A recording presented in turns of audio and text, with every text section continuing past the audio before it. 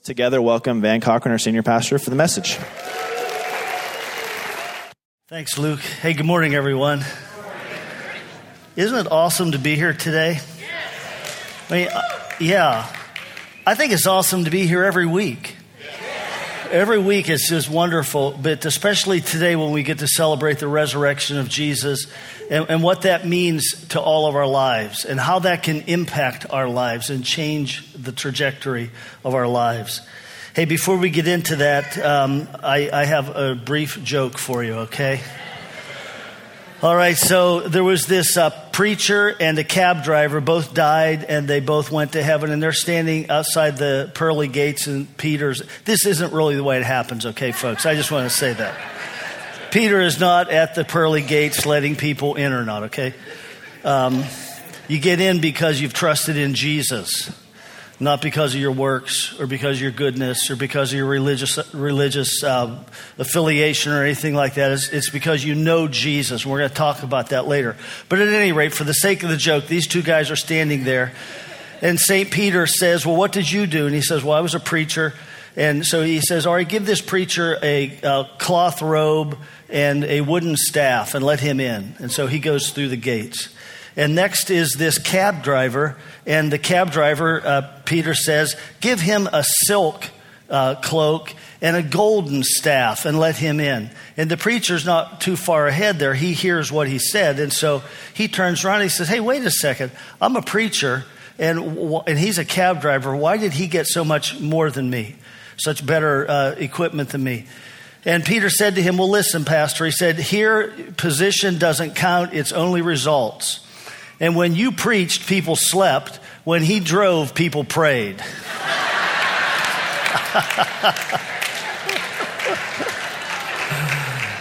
Yeah. All right. So, Lord, we're so thankful that knowing you doesn't depend upon our goodness. It doesn't depend upon our works. But, Jesus, you already did it. You paved the way. You paid the price. You opened all the doors for us to come into relationship with you through the Holy Spirit and with God the Father. Thank you for that. Thank you. Thank you for your victory at the cross and the resurrection. Thank you, Jesus. Amen. I titled my message today, Christ the Victor. And I want to emphasize that is what the resurrection was. It was a victory. It was a battle fought and a battle won and a victory. And when we look at it as other, we're missing the full breadth of what sorry, I'm getting distracted here. Let's just get everybody seated that's coming, okay?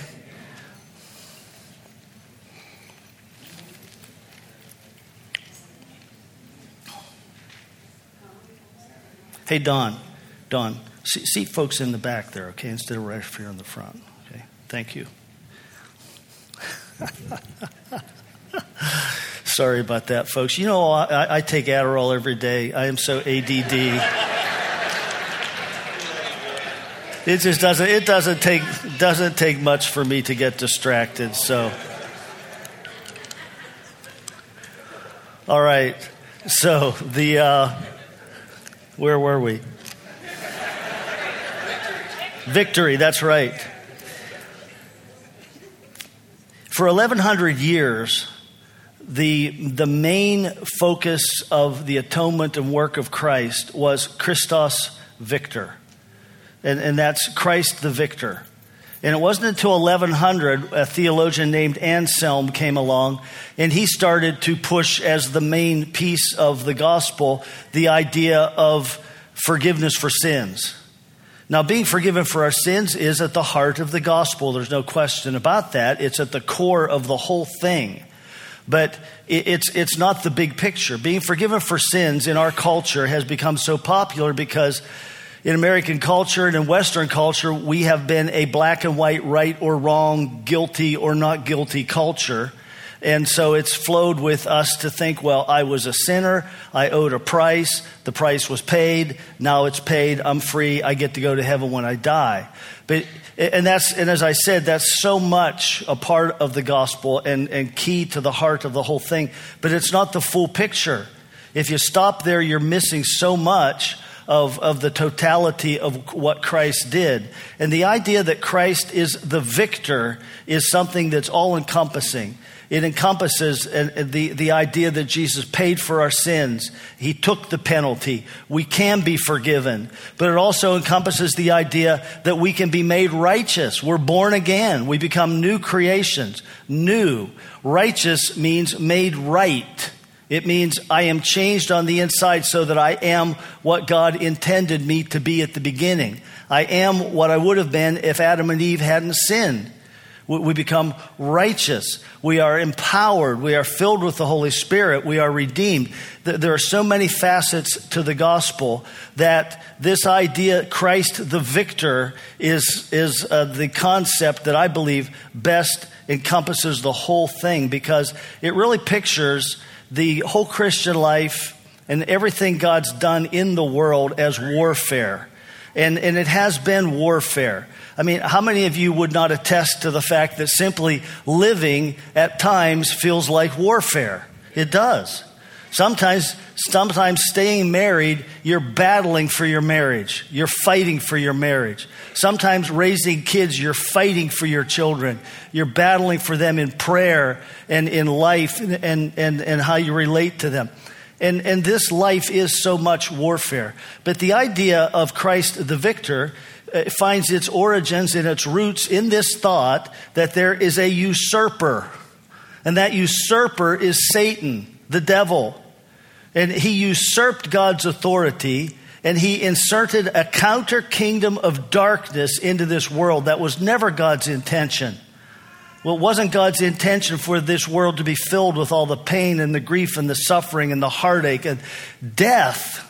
The death, when Adam and Eve chose to follow Satan's advice rather than to submit to and follow God's leading, what they did, they brought death into the world. And that means more than just physical death. You know, physical death most certainly, but they didn't actually physically drop dead the day that they sinned. But death entered in that day, and they died spiritually that day. And death has all of these ramifications of being, loneliness is in some respects a form of death. Rejection is a form of death. Sickness is a form of death. Anger and bitterness that we embrace into our hearts is a form of death. A lack of forgiveness of others can be a form. All of these are forms of death. And Jesus came to take it back from Satan. At the very beginning, God said, he's going to wound your heel, but you're going to crush his head. And he was speaking of the Messiah. The Messiah would come. Jesus would come. His heel would be wounded, but he would crush Satan's head. And that right at the very beginning was a statement of warfare and a statement of incredible victory. Now, we live right now, in the past year or so, we've seen some very incredible victories. We've seen some improbable wins, starting with the Cubs last year in the World Series. Man, I mean, they were down 3-1. This is a 7-game series. They're down 3-1. That means they have to win 3 games in a row, and they did it. First championship in 108 years for the Cubs. The NBA championship was very similar. Cleveland Cavaliers. Cleveland itself had not had a champion in 52 years in any of the major sports. And so the NBA, Cleveland Cavs, down 3-1, playing a team that was probably better than them. They came back, won 3 games in a row, and won the series. Nobody thought that would happen. Nobody would have thought that was possible. You see the presidential election. I mean, how many people were surprised after looking at all the polls and all the predictions at how that turned out? Another amazing upset victory. And then you come to the Super Bowl. Now, I'm a Steelers fan, okay? If you know the Super Bowl, the Patriots won the Super Bowl. Oddly enough, this year I was cheering for the Patriots. They were down 28-3 with a little more than a quarter to go, and they came back and won the game. First time, biggest deficit ever overcome in a Super Bowl, and the first Super Bowl that went into overtime and they won it. It was just unbelievable.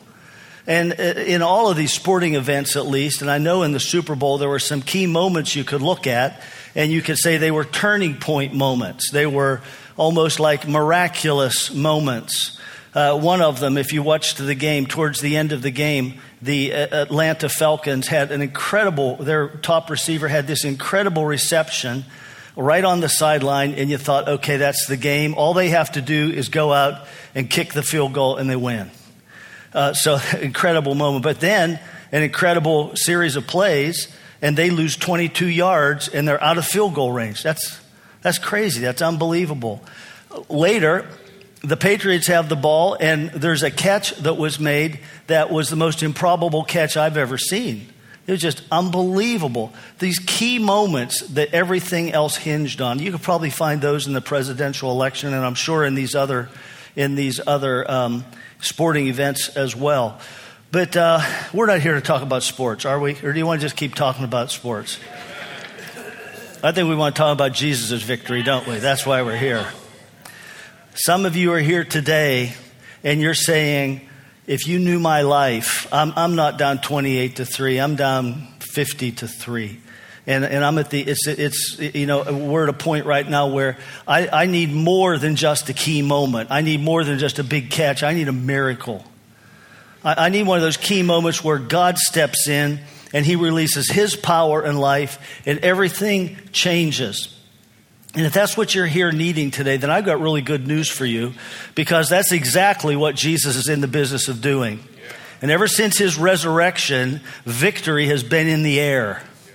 Ever since his resurrection, victory has been as close as your breath. It has been as close as the thoughts in your heart and in your mind and your ability to say yes to him. Because at the resurrection, the cross, Jesus crushed the head of Satan. At the resurrection, he burst out of that grave and he released the power of the kingdom. And this power of the kingdom is still here today. So just ask yourself this. What if the power that was exercised to bring Jesus out of that grave is still here today? Ask yourself that. What if that's the case? What if the power of the resurrection is still lingering in the air today? What if it was God's plan all along to release power that would be here through the centuries that would enable us all to enter into the victory of Christ and to break with the world as we know it, which is under the influence of the enemy still? What if that were the case? What if it were possible for you just to reach out and take hold of it and say, I want that victory in my life? That would be life-changing, wouldn't it? That everything would be new. Everything would be different. Well, that's exactly what the Bible says is available. Jesus himself,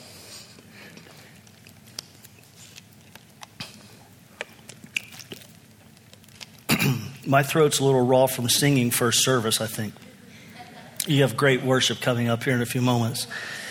You know, the Bible talks about God-ordained moments.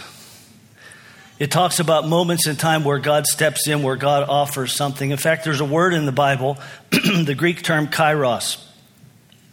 And there are other terms in the Greek New Testament that refer to time. Kairos means time in the sense of a specific moment, not a chronology of events, not a chronology of time, but a specific moment, a moment of opportunity, a kind of a divine moment when God offers something and all you have to do is say yes to it. All you have to do is receive it and take it, and it changes everything.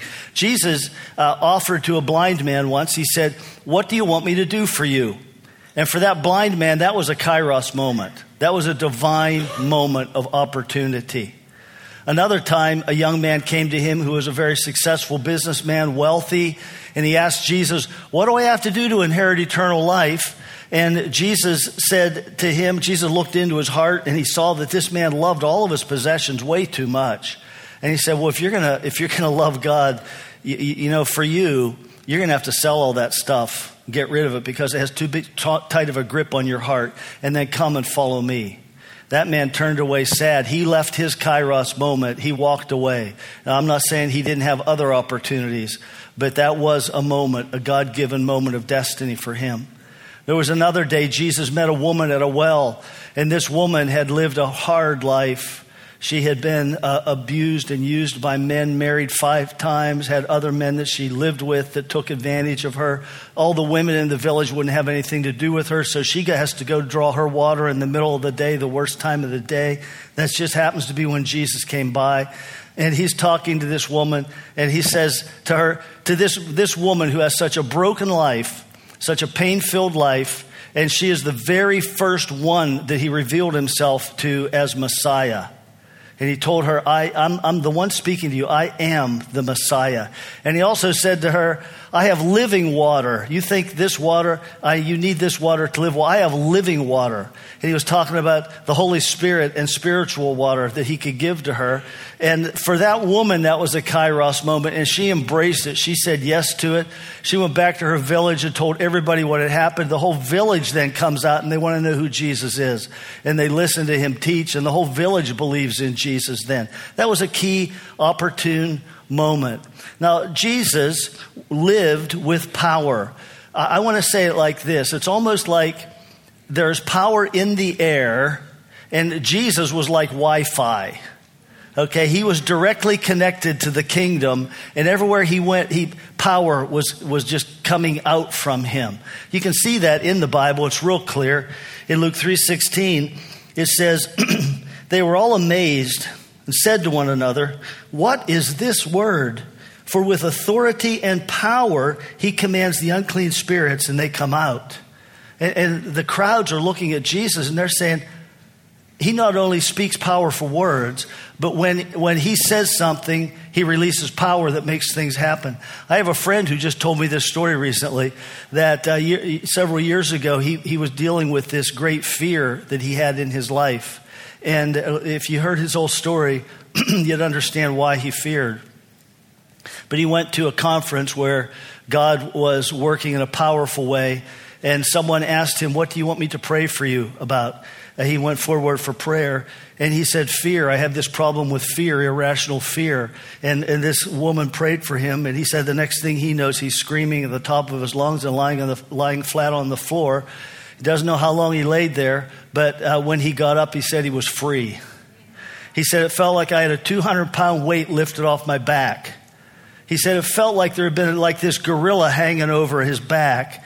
And he whispered in, and he said he whispered into my ear and said, it's okay, we're buddies. We're going to make it okay. We're going to live together like this. We'll make it through life together. And of course, that's a horrible way to live. But here it says that Jesus had the authority and power to say to unclean spirits like that, out, and they were gone just like that. And so you read then in Luke 5:17, it says the power of the Lord was with him to heal. Again, power. In Luke 6:19, I love this one. The people were trying to, this is my Wi-Fi verse for Jesus. The people were trying to touch him, for power was coming out from him and healing them all. Yeah, if you just get close enough and touch him, there's power there. And so Jesus was here. In this life, he showed us what the kingdom of God was like. Freedom and power and life. But his intent was never that he would keep that. The intent was never that Jesus would come and he would be the man who would have all the power and people from all around the world would come to him and good things would happen. His intent all along was that he would give it to all of his people because he didn't want to have just one Wi-Fi signal in the world. Okay, he wanted to have millions of Wi-Fi signals in the world. And so when you come to Jesus, based upon his resurrection and his ascension to the Father, he pours out the Holy Spirit on us. And so that gives you and me as believers who are filled with his Spirit, then we carry power. We walk in power and in life.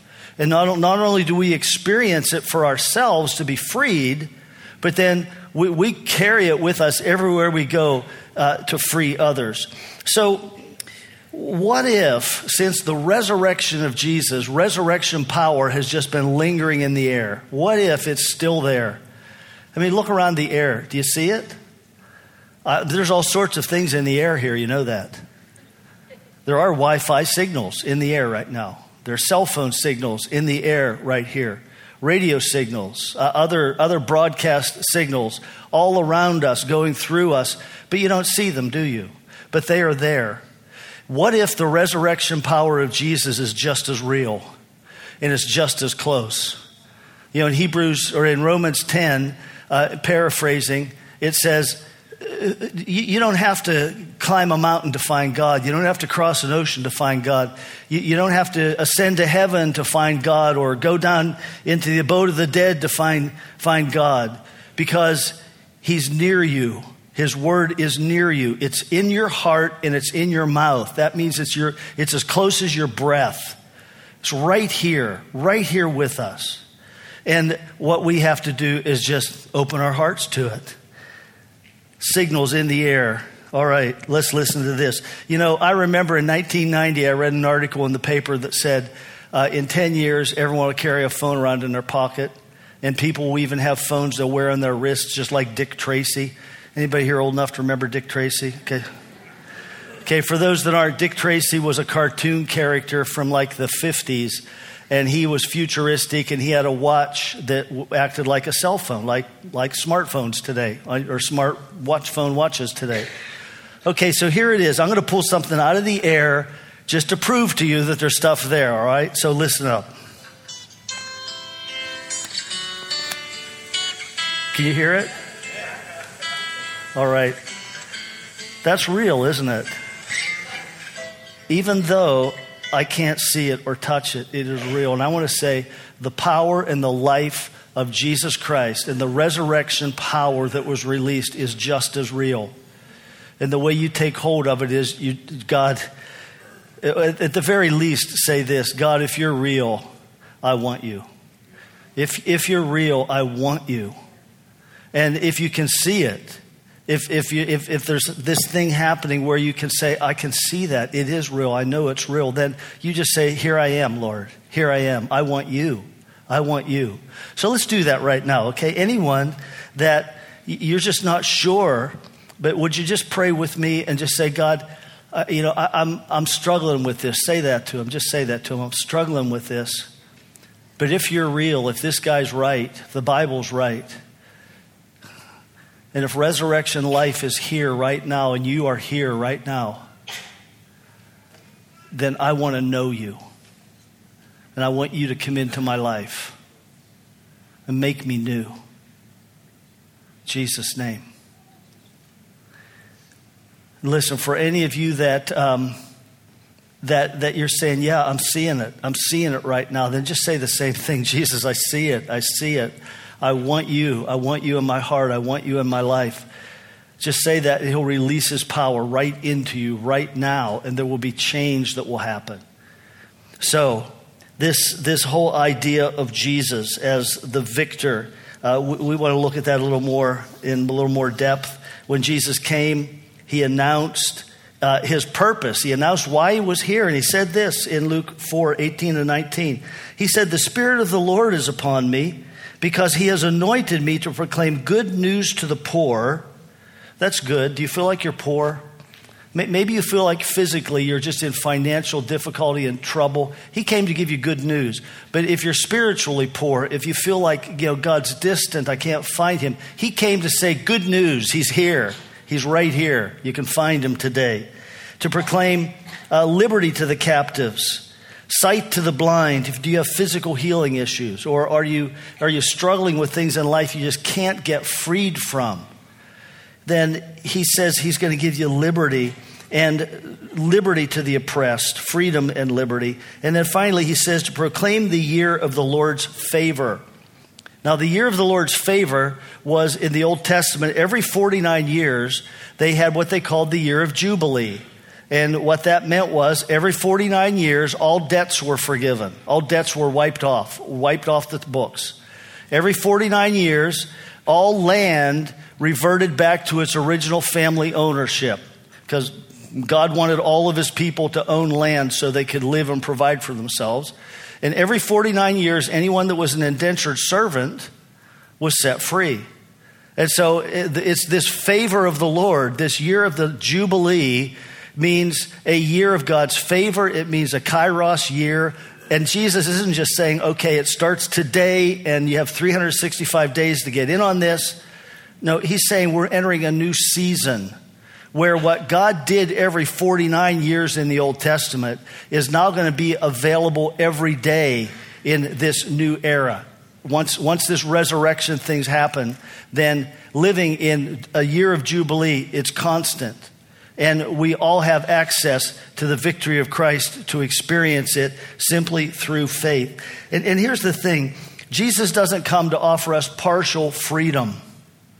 He doesn't come to offer us some new technique to say no to sin, but I still desperately want it inside.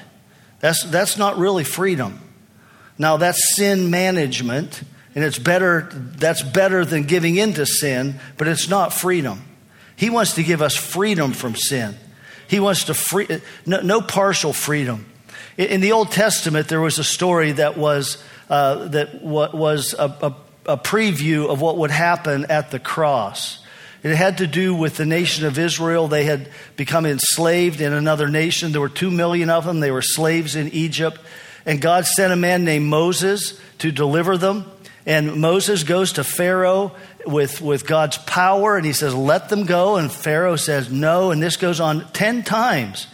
But towards the last half of those times, Pharaoh's getting beaten down because every time he says no, there's a new plague that comes on Egypt. And it's starting to really impact the nation. And finally, Pharaoh says, okay, you can go, but you can't go far. Stay within the boundaries of Egypt. All right, partial freedom. You can go worship God, but you can't go all the way. Don't go too far. And then next he says, and Moses, of course, says no to that. New plague, more power. Next is, okay, you can go outside Egypt, but not far. So God says no to that. New plague. Then Moses says, okay, you can go, but only the men can go. You can't take your families because I want to make sure you come back. And God says no to that. And then finally, he says, well, you can go take your families, but you can't take any of your money or your livestock or anything like that, because he knows if he keeps them tied into his financial economy, that he'll get them back and he'll still have his slaves. And to all of those acts of partial freedom, God says no. It was total freedom, and 2 million slaves got up and walked out of that nation and took plunder with them. Now, when has there been a time in history when 2 million slaves just simply get up and walk out of the nation they've been enslaved in? When's that ever happened? Without an army coming in and devastation happening, or the MOAB being dropped. You know what I mean? Mother of all bombs. That just doesn't happen. And why? Well, because it was God's power. It was God's power that delivered them. And it's the greatest display of power other than the cross and the resurrection that we've ever known in this world. But now we come to Jesus, and Jesus is facing not Pharaoh, who was a puppet of Satan and who was a picture of the enemy. Jesus comes actually to Satan, this fallen angel who is powerful, who has a pervasive influence throughout the whole world. And Jesus faces him when he goes to the cross, and Jesus defeats him at the cross. He's wounded in his heel. Jesus died, but he crushed Satan's head, and Jesus rose from the dead. And that's why we're here to celebrate today. That's why you and I can have freedom, because Jesus rose from the dead.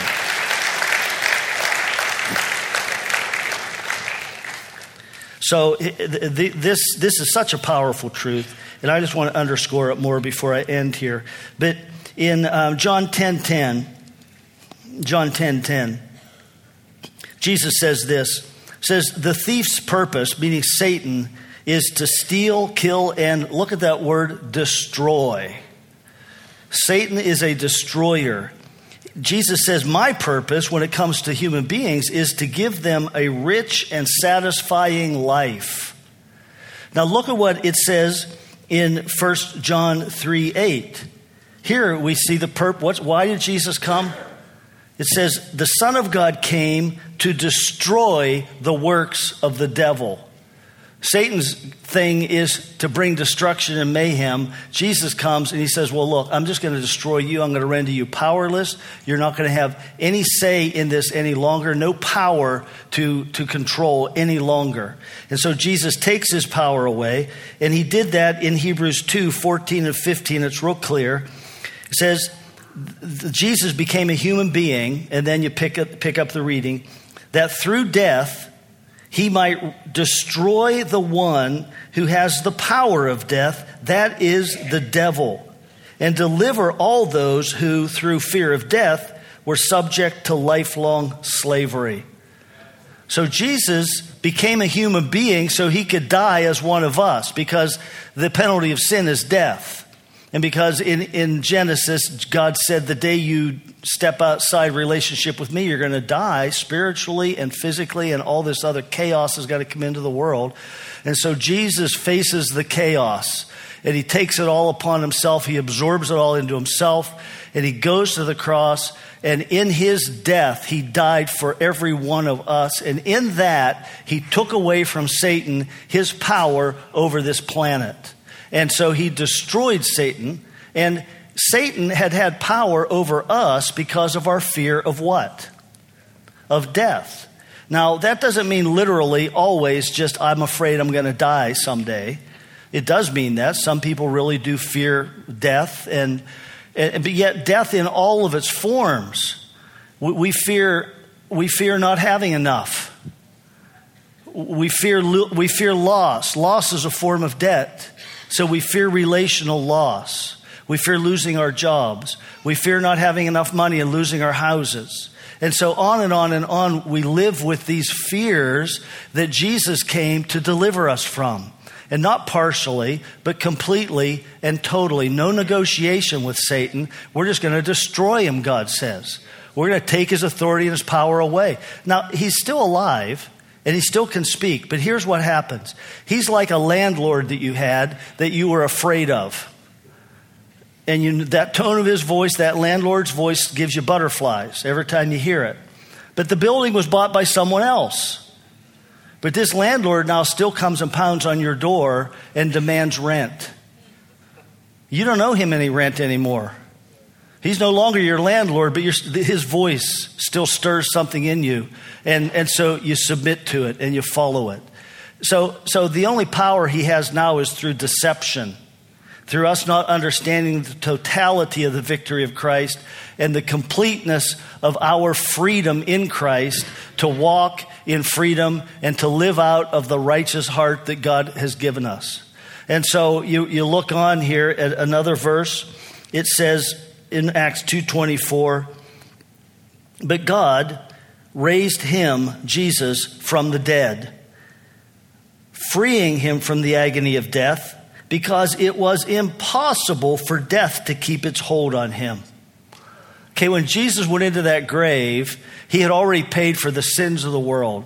And it was only because of sin that death has any grip. And so Jesus had already taken care of all of that. So it's impossible for death to hold him. And because of that, God raises him from the dead, and he comes out of that grave in this new state of existence, this glorified state of existence, which enables him to still eat food, but also to pass through walls. If we had time, I'd show you that story. And also just to ascend straight into heaven in the form he was in. And so he is glorified, and we are called then into that same glory. It says, Christ in you is the hope of glory. So Christ in us changes us and gives us freedom, total freedom. And we need to walk in that freedom. And you can walk in that freedom. The Bible says that we are united with him.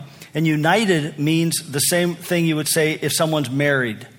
I know for some of you guys it might seem weird to say, well, I'm married to Jesus. But all right, let's do this, okay? Just as an act of humility. All right, guys, let's all, just the men right now, say, I am married to Jesus, all right? I am married to Jesus. I am the bride of Christ. I am the bride of Christ. Now, the good news for that is when you're married, what is your spouse's is yours also, and vice versa. And so being married to Jesus, and ladies, you are also. You're married to Jesus too, okay? that gives us access to his victory. Okay, folks, so listen, I'm going to end with this. It's right here. It's as close as our breath. His victory has reverberated throughout the centuries. The victory of the resurrection and the power of the resurrection is here today. Just reach out and take hold of it. And as we're worshiping, just say yes to Jesus. Yes, Jesus. I want to walk in true freedom. Let me walk in the true freedom that comes through your resurrection. So, Father God, thank you for the work that you did when you raised Jesus from the dead. Thank you for the new life that we can have. And Holy Spirit, thank you for your presence. And Holy Spirit, we do welcome you here just to make this all so real in each one of our lives. So Holy Spirit, come. Reveal yourself. In Jesus' name, amen.